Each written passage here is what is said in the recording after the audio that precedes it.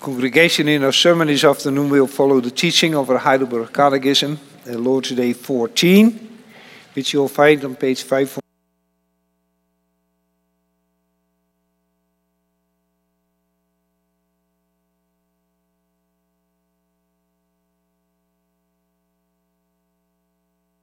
Day 14, question and answer 35 and 36. And question 35 asked, what do you confess when you say he was conceived by the Holy Spirit and born of the Virgin Mary? The answer, the eternal Son of God, who is and remains true and eternal God, took upon himself through human nature from the flesh and blood of the Virgin Mary through the working of the Holy Spirit. And thus he is also the true seed of David, and like his brothers in every respect, yet without sin. What benefit do you receive from the holy conception and birth of Christ? The answer, he is our mediator, and with his innocence and perfect holiness covers in the sight of God my sin in which I was conceived and born.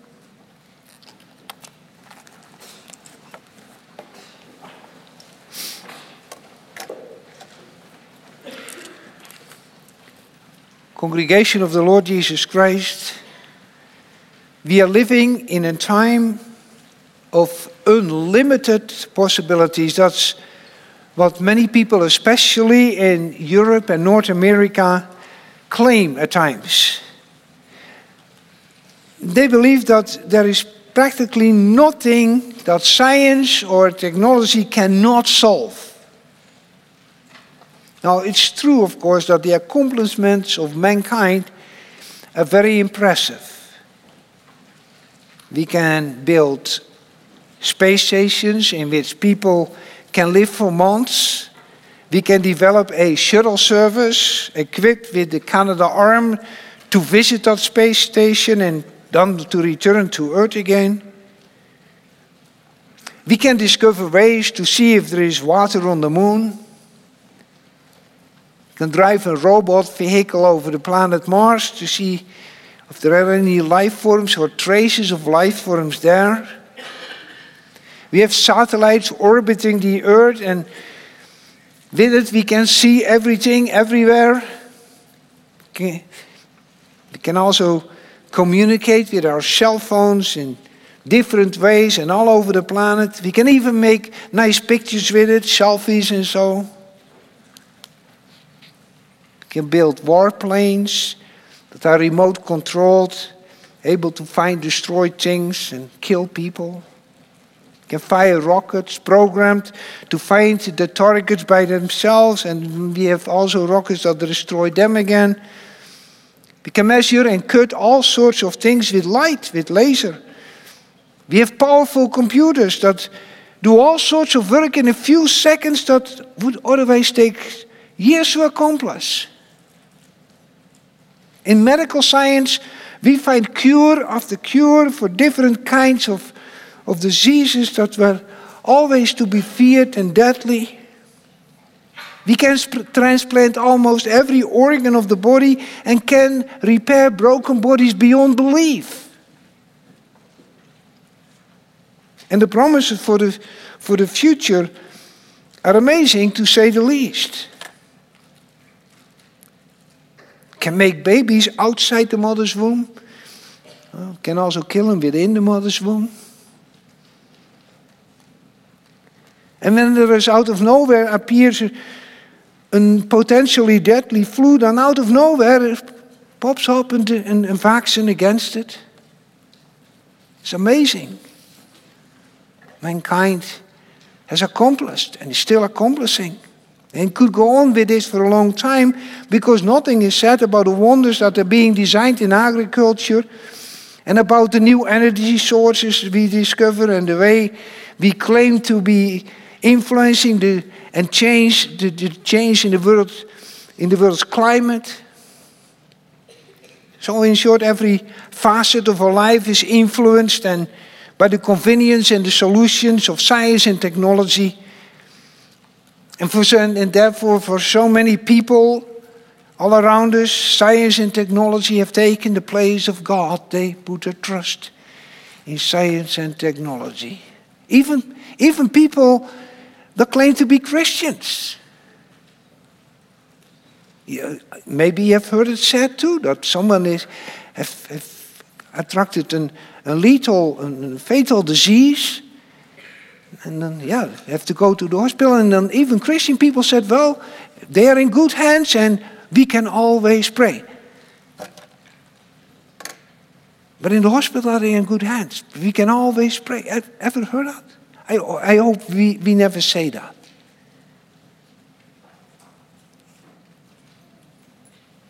Our loved ones are always in good hands because we commit them daily in prayer to God.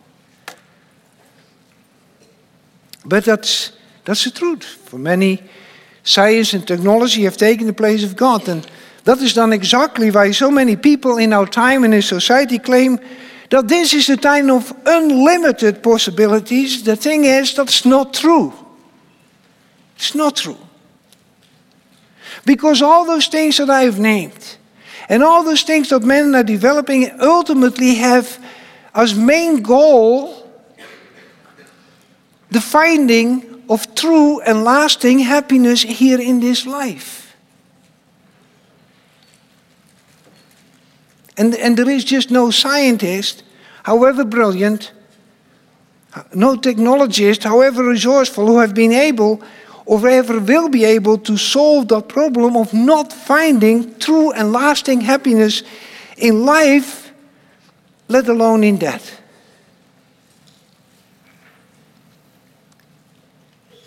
And we can see it everywhere. You could go to countries where there is famine and starvation year after year, and then you see all the violence and the cruelty that comes with it. Not much true happiness there. But actually, we don't have to travel that far at all. We can just stay here in our own country with all its prosperity, with all its luxury and all the conveniences and all the high technology and knowledge. And just ask an average fellow citizen if he or she has already found true lasting happiness here in this life. They will look at you with big eyes and wonder where you are coming from. In this life, here. And soon you get to hear an almost endless lament about disappointments, about worries, about sorrow, about grief. You hear about the regret of unfulfilled dreams, about broken relationships, pains and ills. We hear of depression and addictions, midlife crisis, not to mention the suffering because of the violence and selfishness of others. And also this list you could make so very long. And so,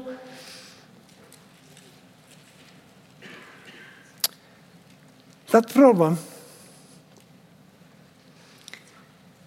we cannot solve.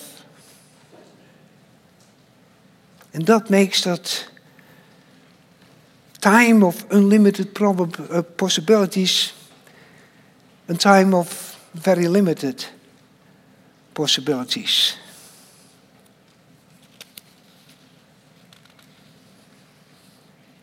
Never has there been a mortal being that could provide a solution for our biggest problem.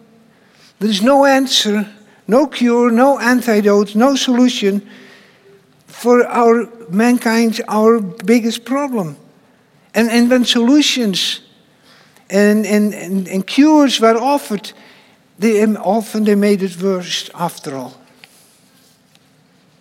And so we should really not have hope, any hope, that er from human side will ever come a good solution. Humanity's attempts have been at best highlighting the problem that we have, that lack of a true, lasting happiness. We could also say our misery. Already in Ecclesiastes 2, verse 10 and 11, there is that super wise King Solomon came to a very bleak conclusion. He wrote, I denied myself nothing that my heart desires. Well, he could do that because he was one of the richest men that ever lived. So I denied myself nothing my heart desired. I refused my heart no pleasure. My heart took delight in all my work, and this was the reward of my labor. Yet when I surveyed all that my hands had done and what I had toiled to achieve, everything was meaningless, chasing after wind. Nothing was gained under the sun. And after so many centuries, we haven't come any further. We can just not undo what we have done with our sin. We cannot restore the brokenness which we have caused. And Job just hit the nail on the head when he said, we read it in our scripture reading, who can bring what is pure from the impure? No one. In the next chapter he says, you read, what is man that he should be pure, or he is born of a woman that he should be righteous?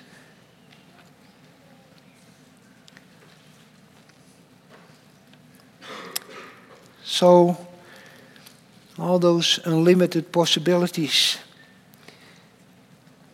that's very limited after all. But you see, brothers and sisters, what's impossible by man is possible by God. God once said to Abraham, is anything too hard for the Lord? And then right after that, he made that promise. The promise of the solution. The promise that would be fulfilled in spite of all human impossibilities. And from there on, the one who would be the solution of humanity's great impossibility has been coming to solve what no man could. And he came. He came in the fullness of time. He came in spite of all the impossibilities, and he came in impossible ways.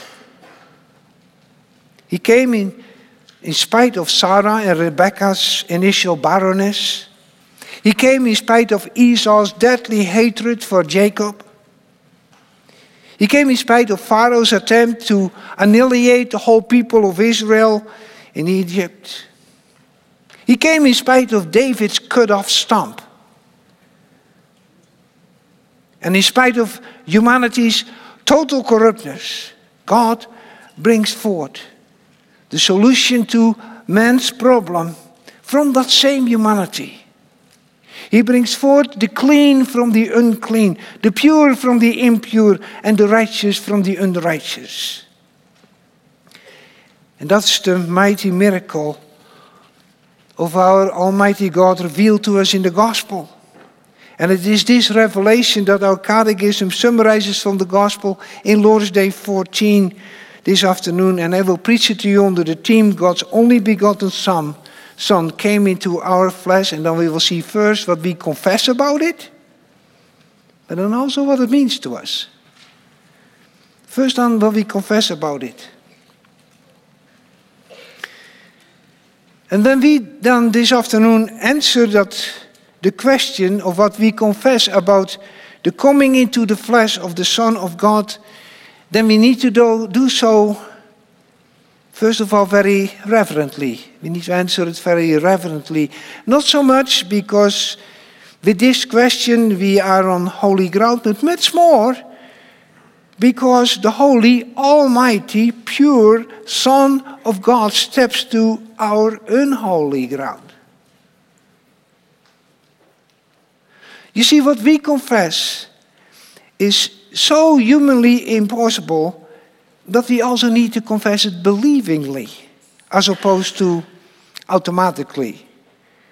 Because it happened to be the subject of our catechism this afternoon, and we have heard it all our lives. We are used to it. No, we should confess it believingly. Should not confess it anxiously either, because we all know the world scoffs at our beliefs. We confess it also joyfully because this event, and this event only, means the certain delivery from that great problem, from our misery.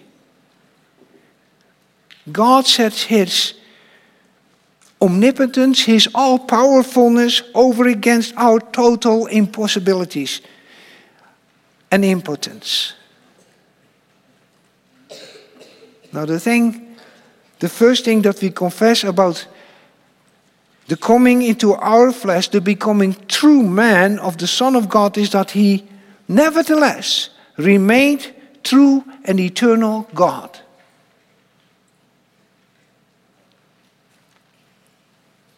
Now there have been attempts made to explain this miracle, how the Almighty, eternal Son of God could become true man and at the same time remain eternal God. I mean, people have been trying to explain this, but they all have basically resulted in heresy. So we are not going to pry into these things that are not revealed to us, but we just believingly confess it. It is so. And we may do so on very good grounds, because God's own word to us, in John 1 verse 1, teaches us, in the beginning was the Word, and the Word was with God, and the Word was God. And then to make sure that we correctly understand who that Word is, we read in verse 14 of the same chapter, and the Word became flesh and dwelt among us, and we saw his glory, the glory as of the only begotten from the Father, full of grace and truth. He remained God. Also in John 8 verse 58, our Lord Jesus himself says, before Abraham was born, I am. And in Colossians 1 verse 15 through 17, the Apostle Paul, inspired by the Holy Spirit, and explaining who Jesus Christ is, he writes, he is the image of the invisible God, the firstborn of all creation. For by him all things were created, things in heaven and on earth, visible and invisible, whether thrones or powers or rulers or authorities. All things were created by him, and for him. He is before all things, and in him all things hold together. He always remained God. So important, congregation, that we hold fast to that confession, that the Son of God always was God and will always remain eternal God. And it's true, the world scoffs at it and consigns it to the category of religious fables. The sad part is that a large part of what claimed to be Christianity dismisses all this as a metaphorical language, and piously states that this metaphorical language just symbolizes the greatness and the goodness of Jesus as a man. But that's all he was. He was a man. He was just a great man. He was just a great teacher of man. Just like Gandhi and Martin Luther King.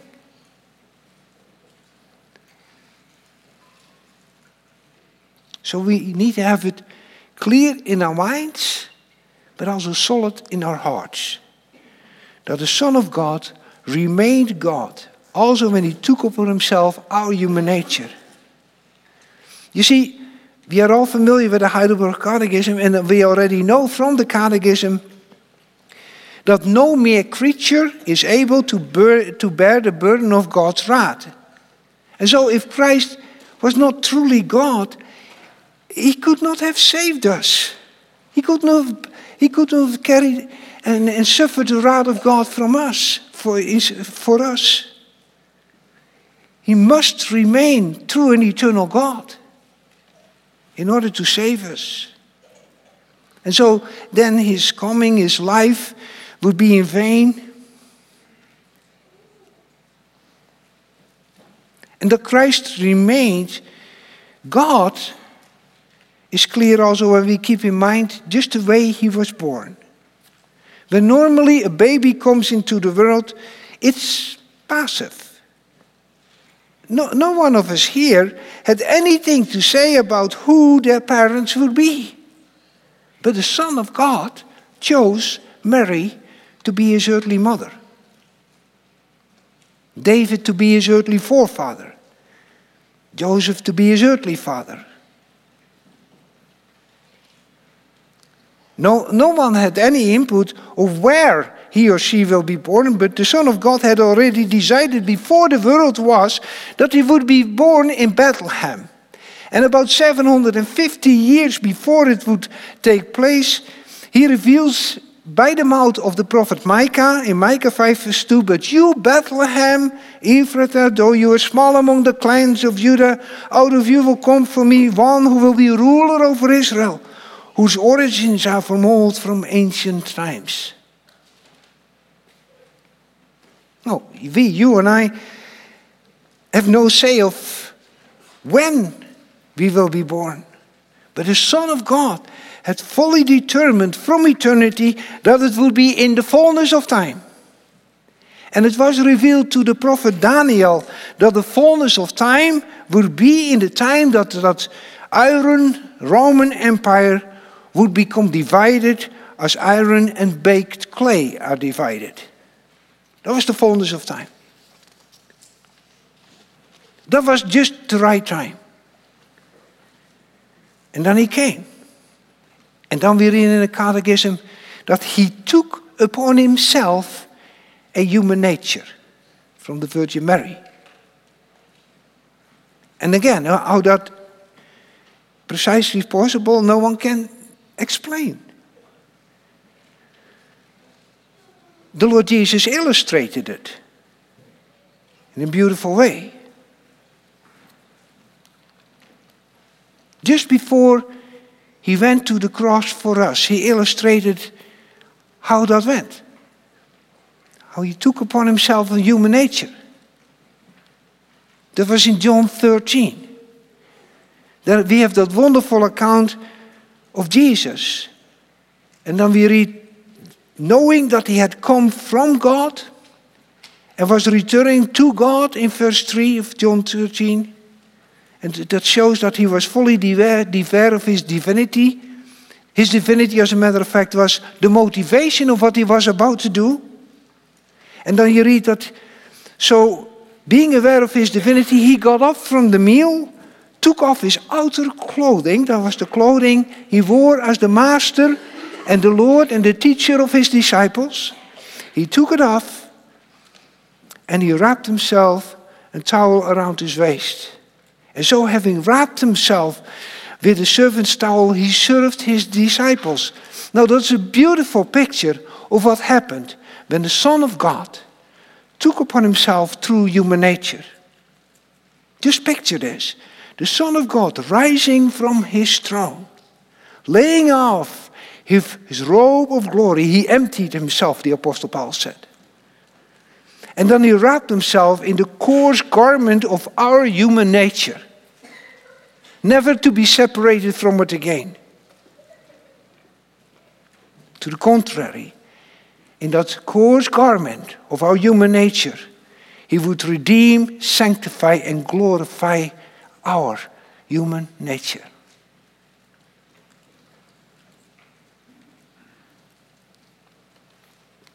The Virgin Mary became pregnant through the Holy Spirit. Thankfully, really thankfully, Jesus had not a human father according to his ancestry. Joseph just filled the role of an earthly father. Thankfully, I said. Why? Because you see, brothers and sisters, David was so right when he said in Psalm 51 verse 5, surely I was sinful at birth. Sinful from the time my mother conceived me. Already at conception, brothers and sisters, we are sinful.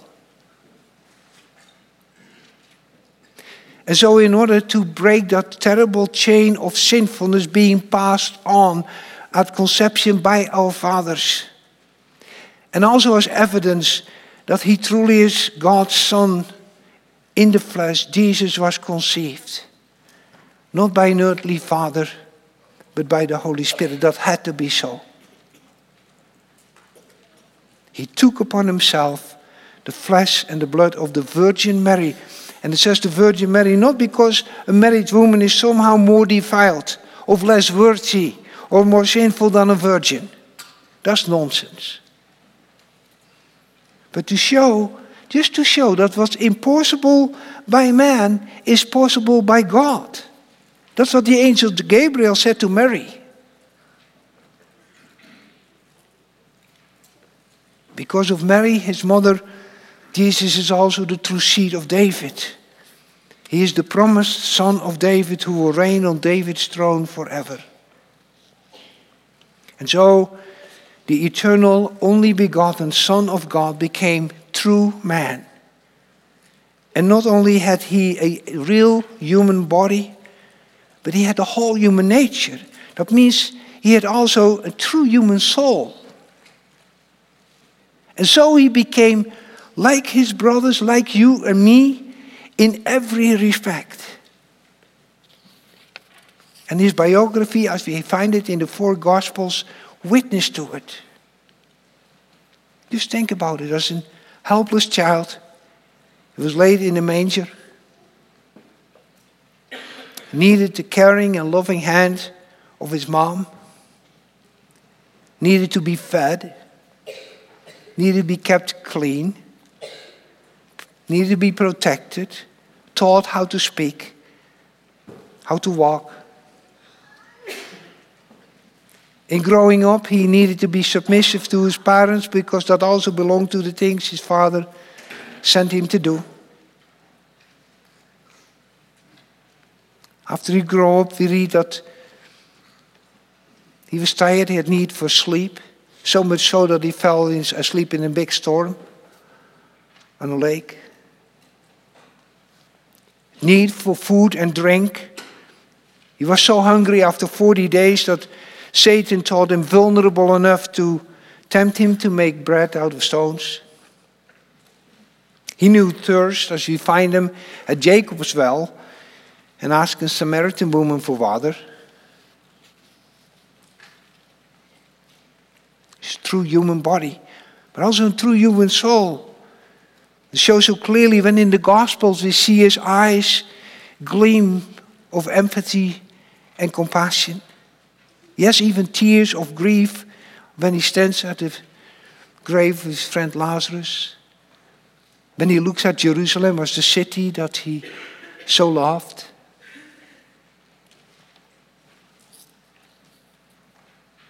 He knew gladness and joy in the spirit. But he also knew anger over the defilement of the house of his father. And indignation about the hypocrisy and heartlessness of a religion without love. And in the deep anguish of his soul, he seeks comfort in his disciples waking with him in the Garden of Gethsemane. He was like us in every respect, except for sin.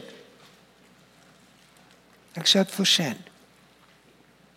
As the only righteous one, he walks all his life among a crooked and a depraved generation, and he loved them. Boldly could he face the religious leaders of his time and challenge them. Which of you convicts me of sin? And remain silent. And you see, brothers and sisters, such a high priest meets our need. One who is holy, blameless, pure, set apart from sinners, and exalted above the heavens. Now it all is what we reverently, believingly, and joyfully confess about the coming into our flesh of the Son of God. This is our mediator who is true and righteous man, and yet more powerful than all creatures that is, who is at the same time true God. That is the Lamb without blemish, the Lamb of God, who takes away the sin of this world. Now we'll look in our second point, what the coming into our flesh of the Son of God means for us.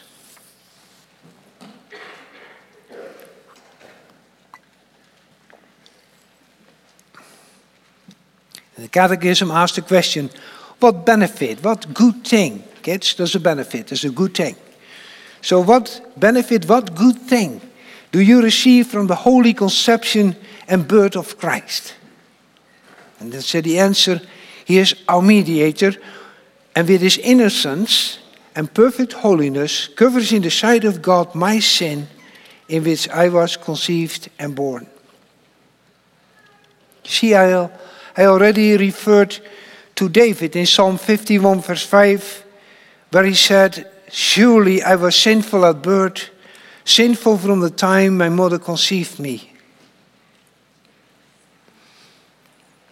Now Christ is our mediator.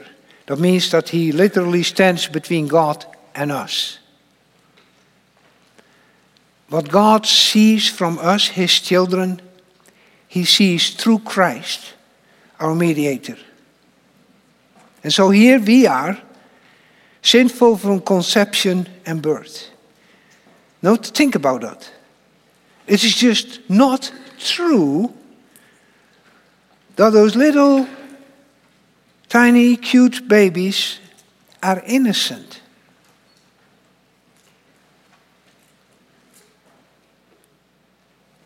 And therefore it is also not true that they only do wrong things because of the wrong examples they see when they grow up. That's what some Christians claim. And so a huge part of raising children, also babies, unto the Lord consists of parents teaching them to flee from and to fight sin and ask the Lord for a new heart, for a new nature. So important. They are not innocent.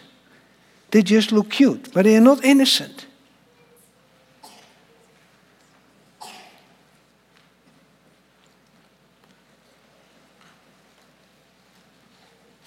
Need to be taught to fight against the sin, but find its source in the very nature, even when they're this big.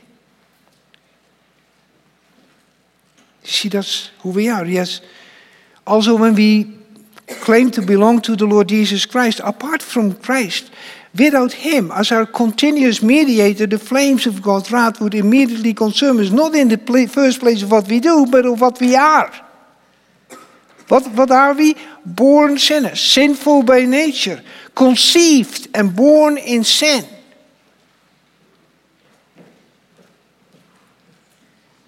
But now Christ is our mediator.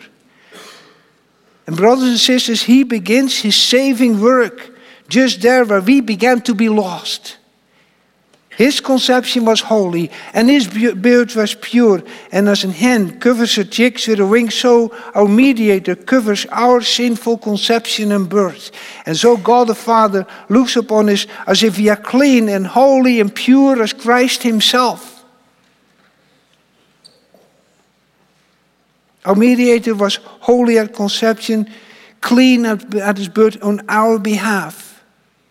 Our church father, Augustine, realizing that he was indeed sinful at conception and birth, once asked this question.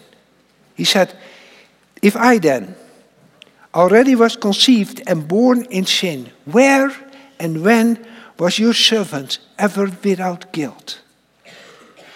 And our human answer would have to be that we were nowhere and never without guilt. But God's answer is, Christ, the baby in the manger, conceived by the Holy Spirit and born of the Virgin Mary. And by him, God proclaims to us that answer that Augustine was looking for. And that answer is where? And when, my child, were you ever without a mediator and a savior? few days ago, we remembered that our Savior came into this world. We stood, as it were, around the manger. And I so hope that we not in the first place joined the world in swooning over the helpless child and getting sentimental about little baby Jesus. But that you saw before you, there in that manger, God's answer to mankind's unsolvable problem. God's answer to our misery. It is the greatest and the most astounding and most worthy of all worship, worthy of all of our worship and adoration, answer of God. No, not of God, sorry. But it is that answer of the Lord again to that question that Job asks. Who can make the pure out of the impure? And Job says no one.